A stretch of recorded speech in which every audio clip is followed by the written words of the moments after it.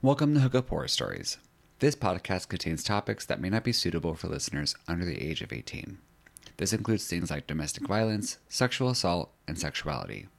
They are intended to be educational in nature, but either way, a trigger warning is in place. Listener discretion is advised. The fingering was so bad that I was like, I'm not having sex with this guy. I'm not having intercourse with him. Like, I'm not into it. I don't want to do it. But I felt guilty, like, oh, because of the patriarchy, like we were saying, I felt like, oh, well, I invited him back to his place. Therefore, he is owed sex or he's owed ejaculation. He's owed something. So Right. let me just provide this hand job so that I can get out of this scenario.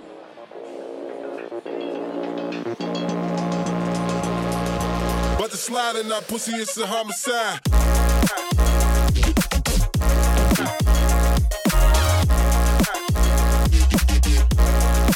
It's a homicide.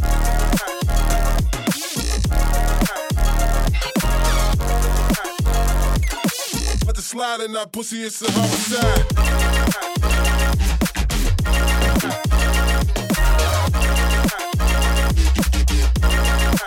It's a homicide.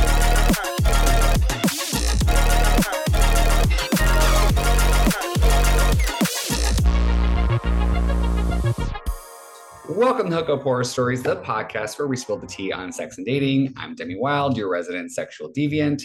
And today I've got a very extra special guest deviant. She has been featured in Today, Huffington Post, and the New York Observer. She is a men's sex and relationship coach, a sex researcher, as well as a host of the Dear Men podcast. Melanie Curtin, welcome to the show. Thank you. Jazz hands. We were just talking about this, but you're in LA too. Can you tell us a little bit about yourself, like what brought you here and the kind of work that you do? Great question. I actually started off on the East Coast. I was in New York City and I was working to stop sexual abuse in the Jewish community. Yes, very niche, very, very niche. I am Jewish myself, so it's a little bit less weird.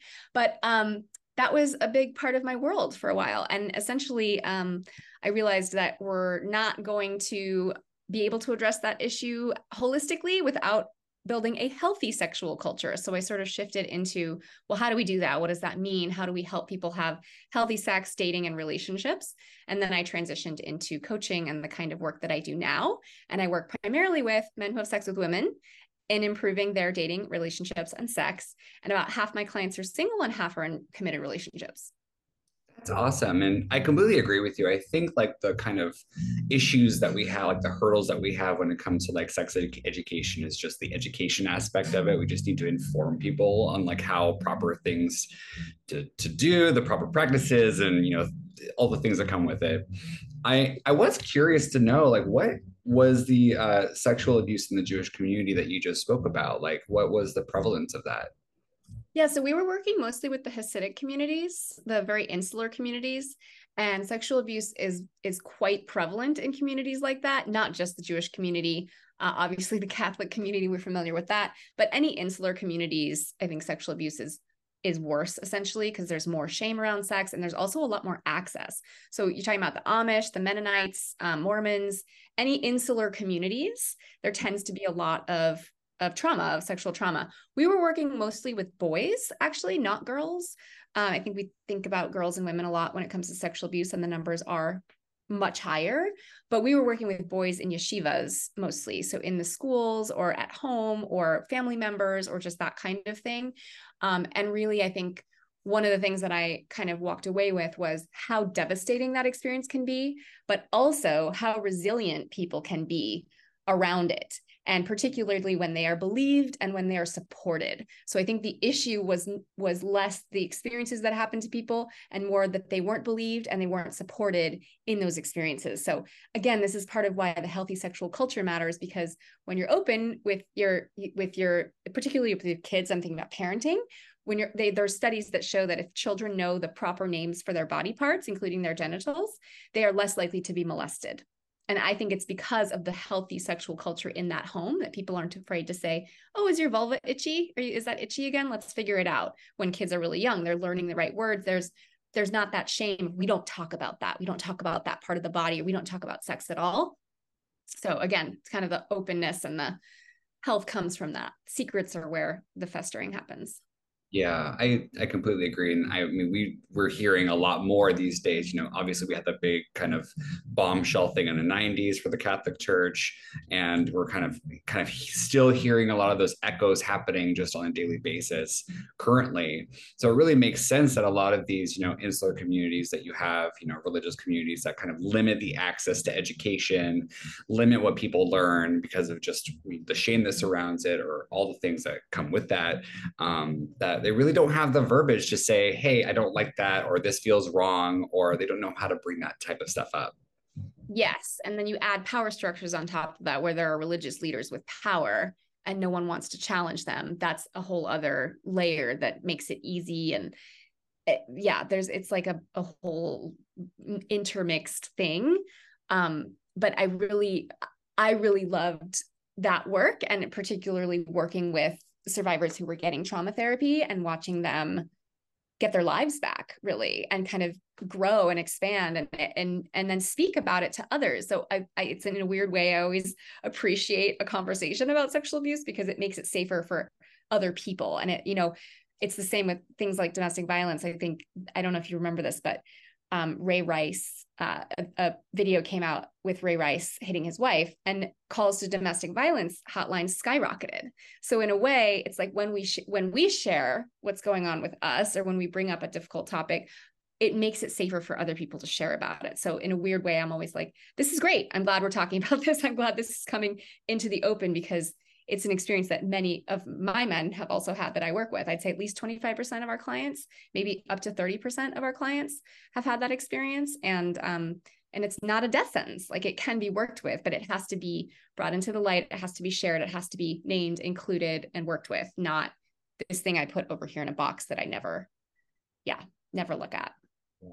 It's kind of that same thing with, like, you know, gay people, and we've never really had representation in media, for example. Because, you know, a lot of people, like, that's why I think a lot of, like, people, when we finally started getting that in the late 90s, it felt like there was an explosion of gay people after that. But it's not really that. We've always been here. It's just now we have the word, and now we have the, now we can just exist in public. Totally. It's so true. It's like, I was having a conversation with a kind of ignorant straight friend of mine recently, and he was like, it just seems like there's so many more gender fluid people and so many more queer people. I was like, they were always there. They just weren't allowed to be who they were. They were undercover because it wasn't safe. It wasn't like they weren't around. Like, it's always been there. They've just been, I don't know. I mean, you can speak to that better than me, obviously, but I got really mad at him because I was like, I think you had that wrong. Yeah, it's the same thing with sex, you know, like, once you kind of have an example of something in front of you, that representation of, like, you know, what a survivor is, or like what sexual assault looks like, it kind of gives you that framework to think, oh, Mhm. happened to me too. That's why a lot of people come forward later in life with sexual assault allegations. It's like, oh, I didn't know that's what that was back then. Now I can see that clearly because now I have an example of it in front of me. Yes. And I guess on the topic, I would just say, many of the stories that I hear are an older cousin, or like a 12-year-old and a 17-year-old, or I think we often tend to think of, yes, of course, priests and people in positions of power, that is a problem. But there's a lot of the stories that I hear is like siblings, cousins, family friends. It's not always an adult and a child. Sometimes it's like a tween and an older teen. But if it feels icky and bad and gross, that's abuse. And if you didn't give consent, that's abuse. And so I think, that categorization, like you said, I've watched a lot of men in my life recategorize and say, oh yeah, that wasn't okay. And I think that men are particularly isolated in our culture, particularly socially isolated in many ways. And I think there's a lot of shame and stigma around sex and sexual abuse in general. But I do think that there's a different layer for men, that it's like extra hard for them to talk about it or to share for a variety of reasons. And that's why, I'm so passionate about it, particularly with that population, because it's so important. Yeah, I want to follow that thread a little bit. So for instance, like, men kind of have a really difficult time expressing themselves sexually in a healthy way. And, you know, what is it about sex coaching that kind of what's your method, I should say, like that helps them kind of like untangle that weave of web that might have them confused about what that means for them. Yeah, so I would say that generally there are sort of two archetypes of men. Well, really there are three, but I'll just go here for this. There's nice guys, and then there's kind of like bad boys, and then there's the middle, which is what I teach men how to be, which is an integrated man. The nice guys, a lot of them, they have a lot of sexual shame. They have a lot of they want to get it right. They don't want to. A lot of my clients are in this category of nice guy. They don't want to hurt women. They don't want to dominate women. They don't want to do it wrong. They don't want to be that guy. And so in their effort to not be that guy, they kind of cut off their sexuality. So these are the nice guys. These are the safe guys. These are guys who sometimes will get first dates, but they won't get second dates. They're not able to kind of claim women sexually when we start out our work, right? And then there's the other side where these guys can claim and they can dominate, right? But they can be rapey about it, right? They're not actually integrated. Their heart isn't as online. So this type, the sort of bad boy type, his spiritual path is to open his heart. This is a huge generalization, so please take it with a grain of salt. But on the other side, the nice guy's spiritual path is to step into his power, because I think that healthy power is part of what makes sex hot, right? It's like, I want you and I'm attuning to you, right? I'm paying attention to you, but I want you, right? And that want you part is the part that nice guys are still growing into. So as far as methodology, I think one of the major ways that we work with our men is just around getting more connected to other men. And I know that sounds counterintuitive, but so many men are so lonely and haven't been able to share their stories, right? I'm talking about bullying. I'm talking about child sexual abuse. I'm talking about their deep, deep stories. They haven't really had a safe place to go with that. And they haven't been accepted or felt accepted, particularly by other men. So that is a major place that our program is a group program, and it's a transformational program for men with men in it. So it's different than therapy, for example, which is one-on-one, which is great. There's nothing wrong with one-on-one work, but there's an added layer when you get one-on-one work and group work, because when, like you said, when one of our men in a group shares, I have trouble getting it up sometimes, and it's humiliating, and I don't know what to do about it. I will often say, raise your hand if you have also had that issue, and 6 other guys will raise their hand. And there's just something about that for a man that's transformational. So for me, I think a lot of our methodology rests on commonality, the commonalities that men start to see with each other. And then kind of, there's just a way that they're like, okay, yeah, this is part of my world, but it doesn't have to dominate my world, or this is something that happened to me. It doesn't mean I'm a bad person, or whatever is going on for them. And I'll watch them even just like their shoulders, like a lot of the guys we work with kind of come in sort of hunched a little bit or like tense, and then as we work, I watch their shoulders come up or their spines become straighter in there. And that's where your heart is, right? Your heart can open up when your chest opens up, and it's also where your power is. So for me, I'm very passionate about particularly the nice guys and helping them step into their power and get out there, because those are the men that, those are the men we want. The integrated men are the one we want. We want men who have an open heart and are in their power. Those are the safe men. Right. I feel like, in this society, we're kind of becoming more extreme because of, the I'll say it, patriarchy. But men are, for instance, like they're kind of the a victim in all of this as well, just same as women, because they're not allowed to freely express themselves. They have to be either this or they have to be that. Like there's nothing in between. There's no nuance anymore. And that's why I find it so frustrating with dealing with people on the internet these days, is because there's no nuance. You're not understanding the full context of something that's being presented to you. You're not understanding that this person might have a different experience than you. And, it's just a whole mishmash of things. So it completely makes sense that that men in particular are also victims of this kind of mentality, this extremist mentality. Either you're going to be a bad boy or you're going to be a nice guy. Yes. And it's even reflected. There's an interesting social science research study done on North American boys. So 8, 9, 10, 11, 12, like right around that age. And the language that boys use to describe their friends shifts drastically right around 10, 11, 12. So particularly before 10, they're more welcoming, they're more open, they talk about their friends, they talk about a best friend, they'll hold hands. There's a lot more expressiveness, like you said. And then the man box comes in. And right around 11 and 12, 10, 11, 12, in this research study, the language shifts, it becomes much more isolated, much more competitive, less open, less expressive. And it's exactly what you said. I feel like there are parts of a man's humanity that have to be stripped away to fit in the man box. And I think it's deeply unfair, right? I couldn't agree with you more that the patriarchy harms all of us because it takes away a man's joy. We've had men who are like, yeah, I stopped laughing as much. I stopped being joyful because I got made fun of.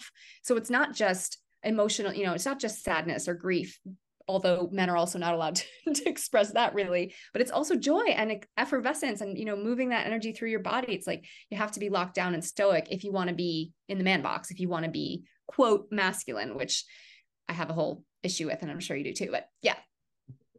I think it's almost that thing, like we all have that emo phase, we all have that kind of growing pain, and we're like, I don't know where I belong in this world, and then the world's kind of preventing me from being my authentic self.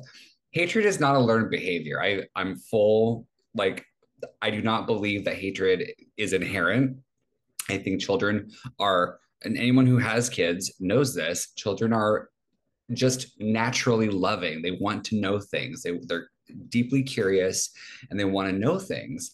They want to know how the world works. But then when you kind of take that away from them and you say, well, that's not right, that's feminine, quote unquote, that's where I think a lot of us men in particular, even gay men, I would say, we kind of have this like rough phase in our like 15, 16s, 12 to, all the teens, pretty much. Let's just lump it in. All the teens were a terrible time for everybody because we're trying to figure out, okay, this is what society expects from me.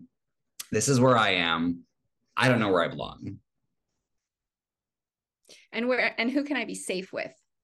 Like, where can I be safe to be myself? I think that's part of what I've witnessed repeatedly is the bullying and the stories. Like, I can't tell you how many of our men are survivors of bullying and the cruelty that comes out of that part of not fitting in or not looking like looking a certain way has a cost. And then we tend to hold on to that structure for a long time until we do spiritual work to uncover and sort of dismantle that so that we can actually be who we are, which for a lot of men means reclaiming their emotions that have not been allowed to be expressed. And so they're all stuck, right? They're all stuck in their body and they're holding all this tension. And like, why am I having trouble? It's like, well, she can't really feel you and you're not really in your body because you're holding all this tension. So that's a little bit of a tangent, but I think it's related. No, yeah, I'm also a survivor of bullying. I was bullied horribly from like 5th grade to like 8th grade. I think I finally escaped like 8th grade, but it was not fun. And it can stay with you. It can stay with you. And that, it takes a lot to overcome that. Yeah. So you are a female. What is your clientele? Is it both men and women, or is it just kind of mostly men? It's mostly men. Yeah. I work with men and then I also work with couples, but I only work with couples who are my graduates. So I work with about half single men and half men in relationships. And then sometimes I'll work with couples. What are some like key issues that you find in like the relationship dynamics, or even like what are some benefits of having a female men's sex coach? Yeah, great question. Yeah, some of my men call me their secret decoder ring. Ah! So I think it really helps having a safe woman who cares and is compassionate and has a sense of the man's experience and who can speak to things like this came up the other day. We were working with a married guy and he had set up this whole thing for his wife and like a weekend away without the kids, etc. And he came on to her in the evening and she rejected him. And she said something like, ugh, this is what you were thinking about all day. Like all you want is sex, something kind of like all you want is sex. And and his feelings were hurt, obviously. And one of the things that when we were debriefing, I shared was, I think that as a woman who has sex with men, I have been trained my whole life to be afraid of being used for sex. Like I've been trained, men only want one thing, don't give away the milk for free. Like, kind of like, I think it descends from our puritanical roots of like, protect your virginity. Like you gotta guard against this thing that he wants from you, kind of thing, which is like a defensive posture, not an open posture. And so one of the things I shared was, it's kind of like a lot of women are still afraid of being called a slut or being labeled slutty. I myself included in the business world say, right, I don't want to be categorized in a certain way because that's going to have real ramifications on my business.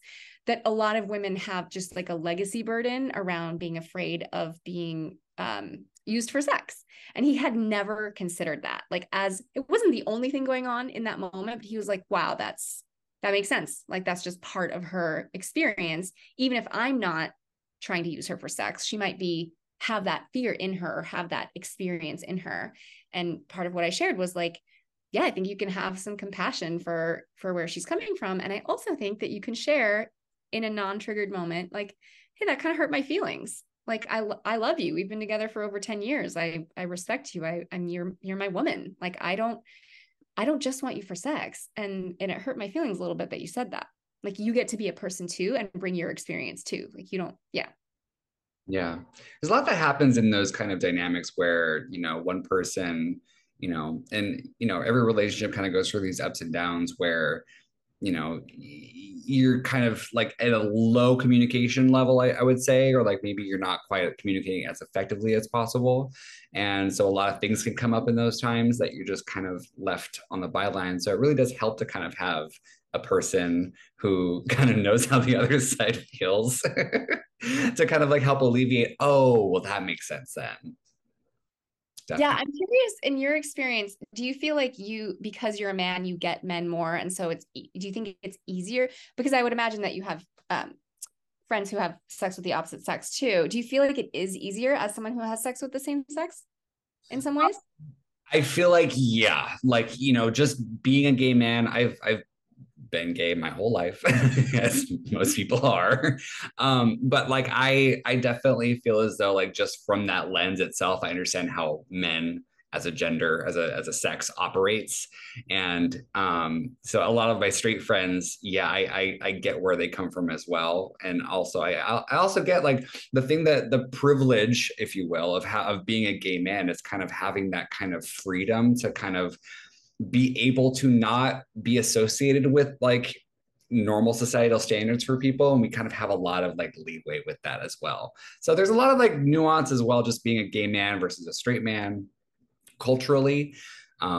It's definitely, I definitely feel like though I understand men.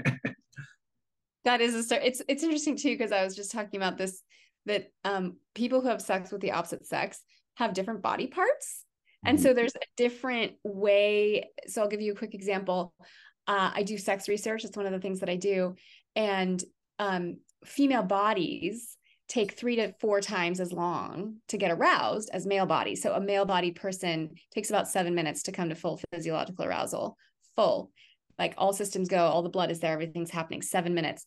Female bodies take 21 to 45 minutes to come to full physiological arousal. So there's a turn on gap, which is why in a lot of my sex research, women are screaming about foreplay, like more foreplay. I need more foreplay, because literally their body takes longer to warm up.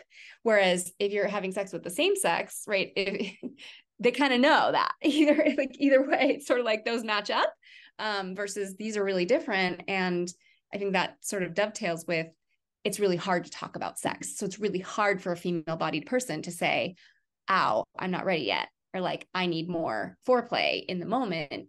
Most of what my sex research shows is women are afraid to speak up. So they just don't share. Thus, their number one sex problem is pain. Whereas men's number one sex problem is completely different. Yeah. You get that, men? I'm looking straight at the camera right now. Eat the pussy. Eat it. Eat it. Even if you don't like it, eat it.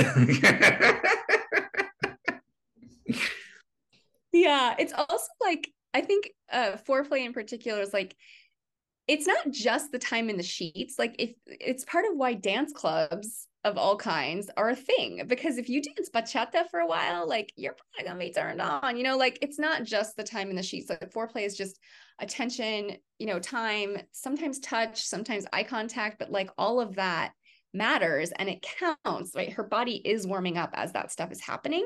And I think that's something that a lot of men forget. And in my sex research, one of the things I did was I asked women about the men who are best in bed. This was primarily directed at women who have sex with men. And one of the themes that came out, there were a couple big themes, but one of them was he put attention on me throughout the day. So there was texting beforehand, or there was foreplay around attention on me. Yeah. I was surprised because, of course, I think as researchers, we always assume everyone's answers will be our answers. So I expected they would say just the same thing as me. And that was one I had not said and thought of. And a lot of women talked about it: attention, presence, and awareness on her, and praise, right? Praise or flirting or whatever it was before the encounter was part of what had it feel hot. Mm-hmm. I just recently, there's something to that. I just recently filmed a video for my YouTube channel. I tested out some AI dating chatbots, and I was getting an emotional response from like the kind of questions it was asking and the kind of like it felt good, but I obviously knew it was not a real person. But there's something to that, like the paying attention kind of aspect to it. I was like, oh, like this feels kind of good. I'm kind of having an emotional response to this AI bot. So I can definitely see a lot of like how the lead up to the meeting, the paying attention can definitely feel more comforting. Yes. And I think it's also, you're probably familiar with this, but there's different kinds of arousal. And so a lot of men are aroused visually and a lot of women are not. A lot of women have more of what's known as responsive desire. So they're not really in the mood for sex necessarily, but as they are touched in a way that they like, or as attention is placed on them, then they get aroused. So I think the number one reason that people seek out sex therapists is called the libido difference. So they perceive that like a lot of times they'll ask the man, like, he'll say something like, yeah, if it was up to her, we'd never have sex. And, she never wants to have sex ever. And they say, okay, well, how much sex would you have, like, in your ideal world? And he says, I don't know, like 3 or 4 times a week. And then they ask her and she's like, if it was up to him, we'd have sex all the time, every day, all the time. He wants it all the time. And they say, in your ideal world, how much would you want it? And she says, I don't know, 2 to 3 times a week. So they're only off by 1 or 2 times, but the perception is huge, And I think that's partly because women don't have the same kind of desire as men. It is much more responsive. And when I say responsive, it's like, it takes a little while, right? It takes something, it takes longer. Whereas for male-bodied people, they're kind of like, oh, I guess she's not into it. And we do a lot of work in my coaching around, turn on and arousal and different people's styles. And I teach men how to lead conversations about sex, how to actually talk about it in an inviting way, because you can learn a lot if you ask and you pay attention and you listen. But what a lot of us do is we just have sex and we don't talk about it because it's so scary. And in my research, one of the things that came up a lot was, I've asked particularly women, if something wasn't working for you sexually, did you tell a partner? Why or why not? And the vast majority said, no, I didn't tell him because I didn't want to hurt his feelings. And I think that is common for all people, right? It's like, it's really awkward to say, like, the way that you're fingering me hurts, or, I think it's a risk. It's a risk. And like a lot of women are afraid if I speak up, he'll lash out at me or he'll withdraw and just leave. So I'll just grin and bear it. I'll grin and bear it. I'll tolerate pain for the relationship. And then that goes on for a while. And then it's like, she's never told him and he's never asked. And so now they're, years into a relationship, like he's still not really known how to turn her on truly. And the conversation hasn't been there. So I teach a lot of how to invite, how to lead, how to ask over time to create that safe sexual space in a relationship. And I'm curious, do you feel like I mean, you only have sex with men, so you don't really know, but do you feel like it's generally easy for you to communicate with a partner and vice versa about something that's not working? No. um, just with I think that's why I study communications, is because like my last relationship was, we just kind of stopped communicating our wants and needs to each other. It kind of became like maybe it just felt like a roommate situation. Like there was love there, obviously, but like it just felt like we just weren't kind of on the same wavelength anymore. So I think a lot of the issues are just interpersonal issues, just being able to communicate with your partner effectively, express your wants, your needs, your desires. All those things kind of intertwine as well. And I think as men, even gay men, we still kind of suffer from that same unwillingness to express ourselves in a decent, healthy way, the same as straight men, the same as a lot of women as well. I mean, just it's a human experience. Just communication is a really big aspect to any relationship. Yes, and risk and vulnerability, right? Saying, because one of the things that I teach men is how to have a conversation and say, listen, this is really awkward for me to bring up. I've never really talked about this with someone before. I don't know how it's going to go, but I do want to be close to you. Like I want this to work, or I want to be close to you. So here are some things that have been on my heart around sex, and I would love to hear what's on your heart around sex. Because including the fact that you're nervous, right? Or including the fact that this is an edgy topic for you, I feel like what is it? Makes the ground softer. It kind of puts the other person on alert, like, oh, something important is about to be shared. Like, I'm really scared to tell you this, or this is risky for me. I did this with my partner recently where I got on the phone. I was like, I'm pretty nervous. I'm pretty nervous to have this conversation. This feels like a risk for me to take. And if I don't tell you, I'm going to act weird and distant. And like, I don't want that. Right. I don't want that for you. I don't want you to have to guess what's going on with me. And like, this is a pretty big risk I'm about to take, is telling you this thing that happened, this way that you hurt my feelings, super risky for me. And then I shared what it was. And so that whole preamble, that whole beginning part is important, because you are showing vulnerability. When we say, I'm nervous to say this, or this is a risk for me, you're showing your heart. You're saying like, this is kind of hard. And why I'm doing it is something that I sort of share with my men. Is like, what is your intention? My intention is for us to be close, or my intention is to be transparent, because frankly, I haven't been transparent in my past relationships, and it's led to some really shitty circumstances. So I don't want to be someone who you have to figure out. I don't want to be an enigma. Like, I don't want you to have to sleuth out, like, maybe it was this, was it that? Is she being distant? Is it just me? Is it all in my head? I don't want you to have to do that. I want to tell you as we go along, and I want you to tell me. So I think that's, and again, I'm very passionate about like, this shit should be taught in schools. We should teach people how to relate with each other, not just romantically, although that's a big deal, but just like how to have repair conversations, which is what I use instead of conflict resolution. How do you actually skillfully share when you were hurt? And how do you hold space for someone who shares their hurt with you? We should be teaching it to everyone, because it's one of the most important life skills. And who cares about the periodic table? You know what I'm saying? Definitely. I'm like, why do I have to be 30 in order to take my first interpersonal communications class? Like, you have to be a full adult.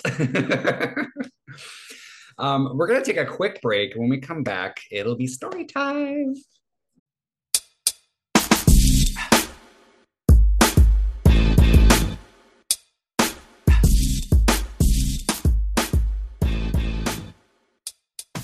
And we're back. I am here with Melanie Curtin, host of the Dear Man podcast, sex relationship coach, and sex researcher. And I believe it's story time. Story time. Okay, so this story took place in New York City when I was living there. I went into a macaron shop. Those fancy cookies, the little fancy cookies. Yes.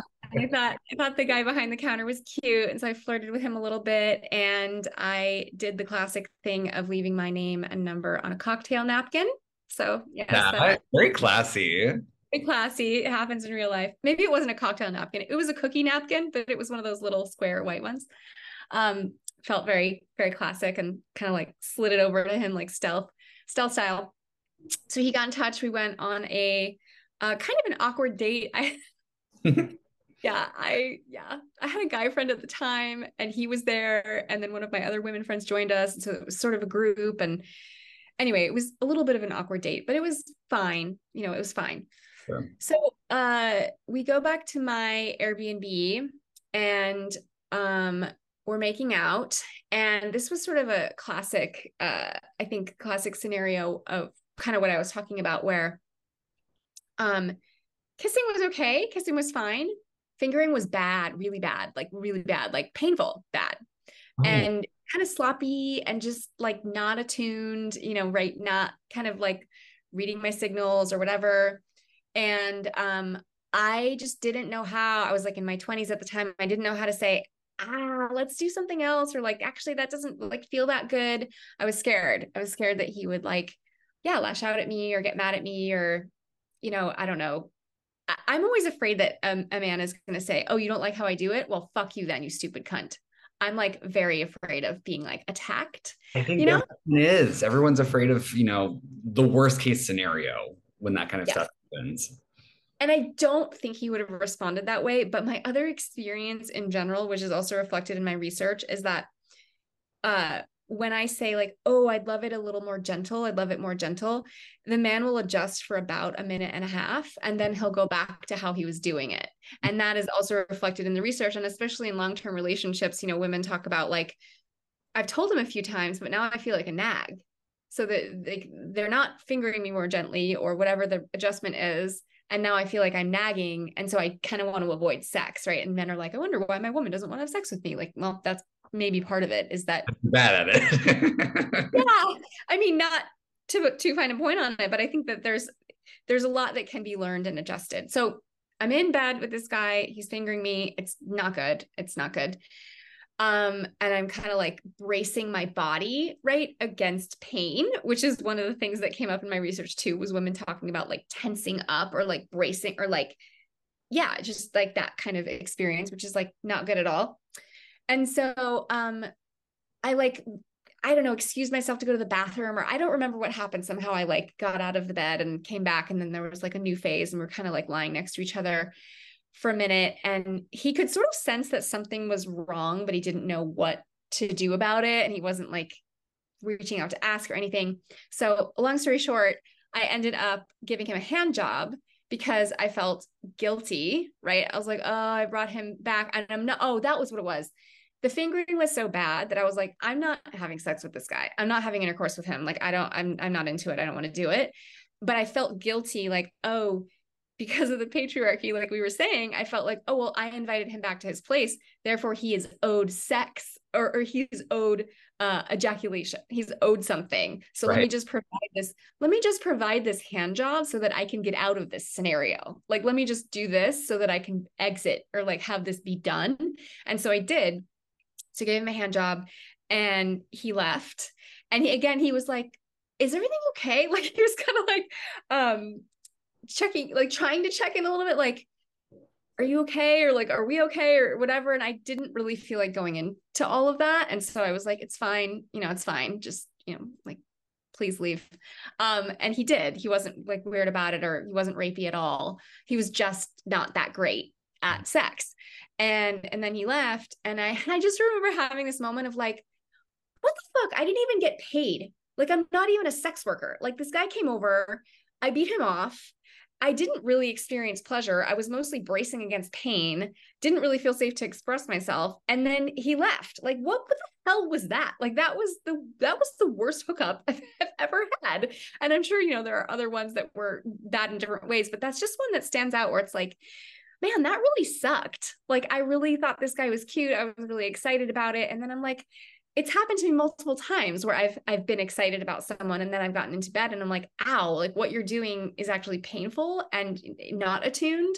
And I don't feel turned on. I actually feel like I'm bracing, and that's our hookup. Like, that's really sad. And I think it's extra sad because, yeah, I think that it would help for men to learn the things that I teach in my sex course about, like, how's that pressure, right? Like, how is it going? Just like getting some feedback, and just in general, just use way less pressure than you've ever used in your life, because everything you've seen in porn is wrong. Yeah. I mean, I'm very familiar with the pity hand job.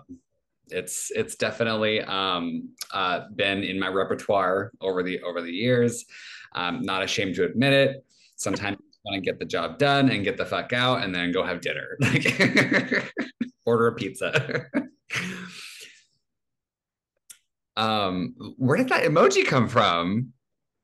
Oh, it's in the reactions. I put up the eggplant emoji for people that are listening audio. Yeah, this is too perfect. I just had to. Where did that come from? Never seen that before. Bizarre.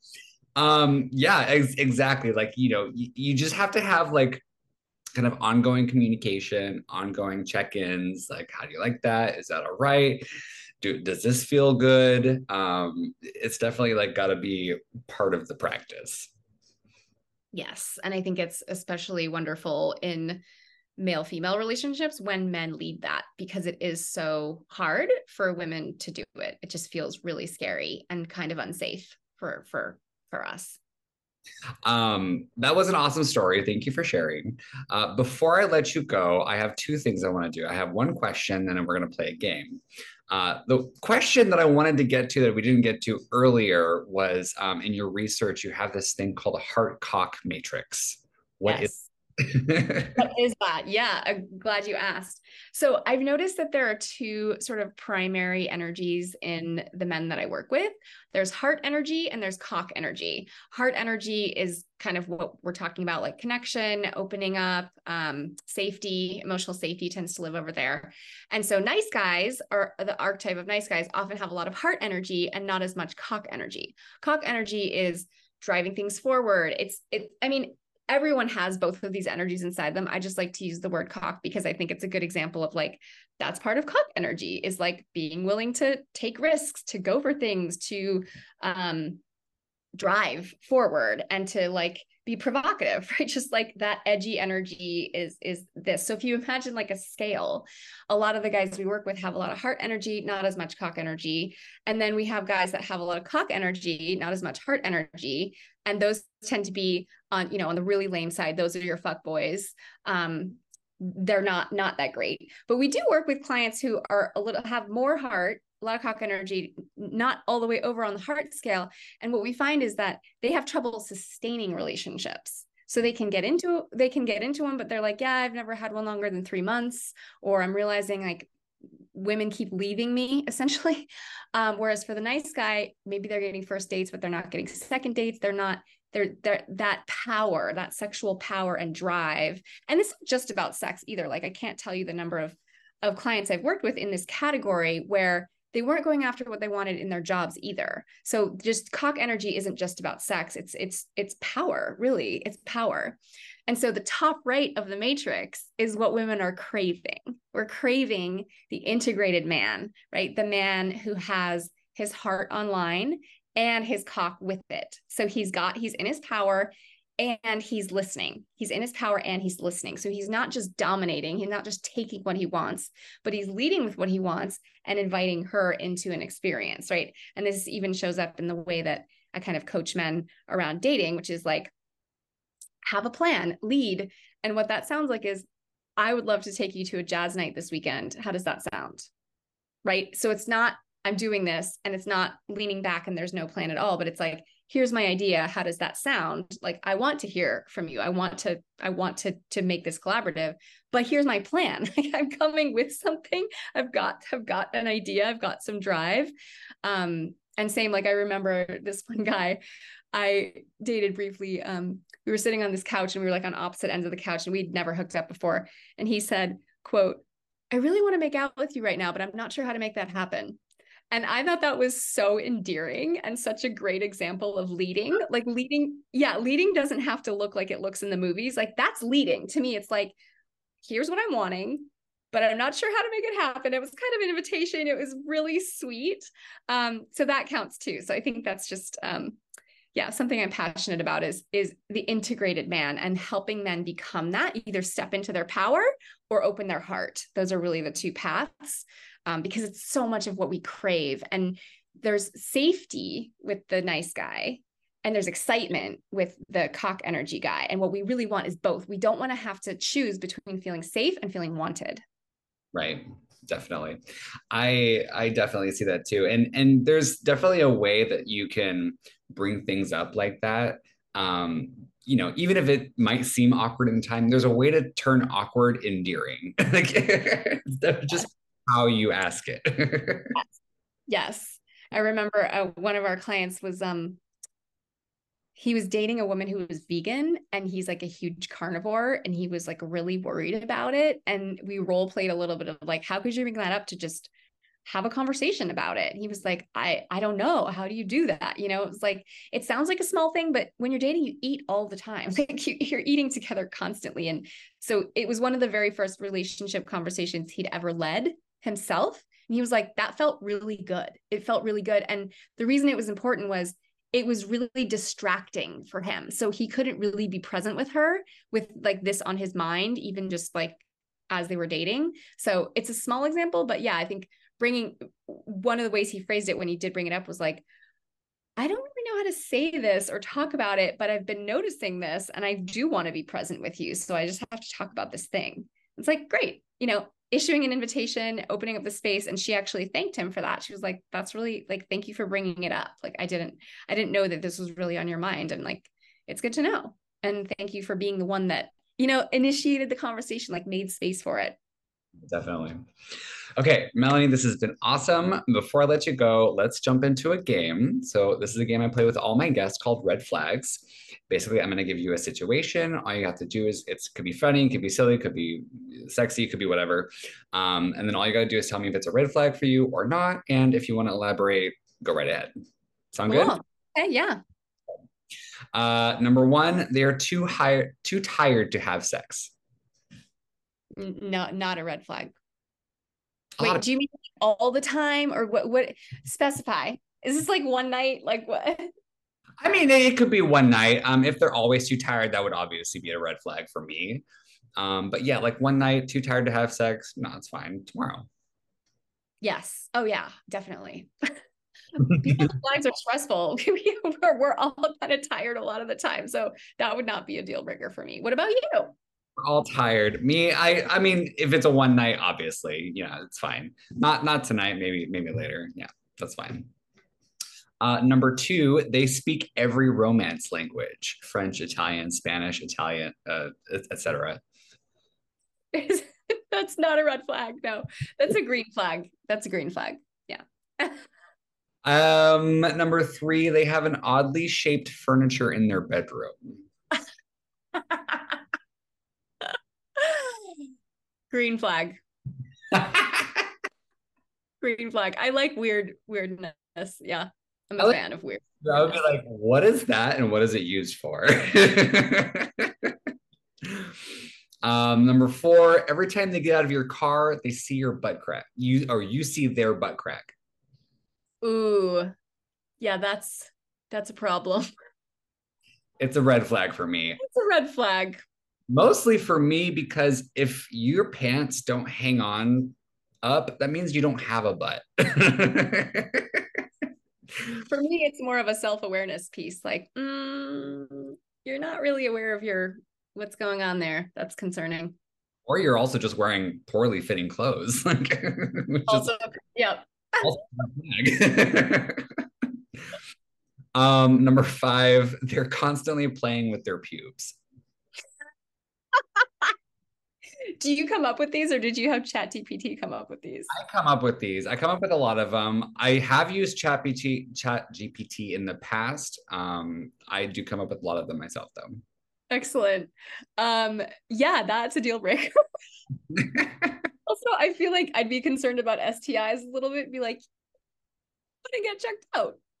Well, so like, okay, this might be too much information, but for me, sometimes I'm just, the hands in the pants, and I'm just like watching a movie, and I'm like scratching or just like mindlessly like like that's just the thing I do.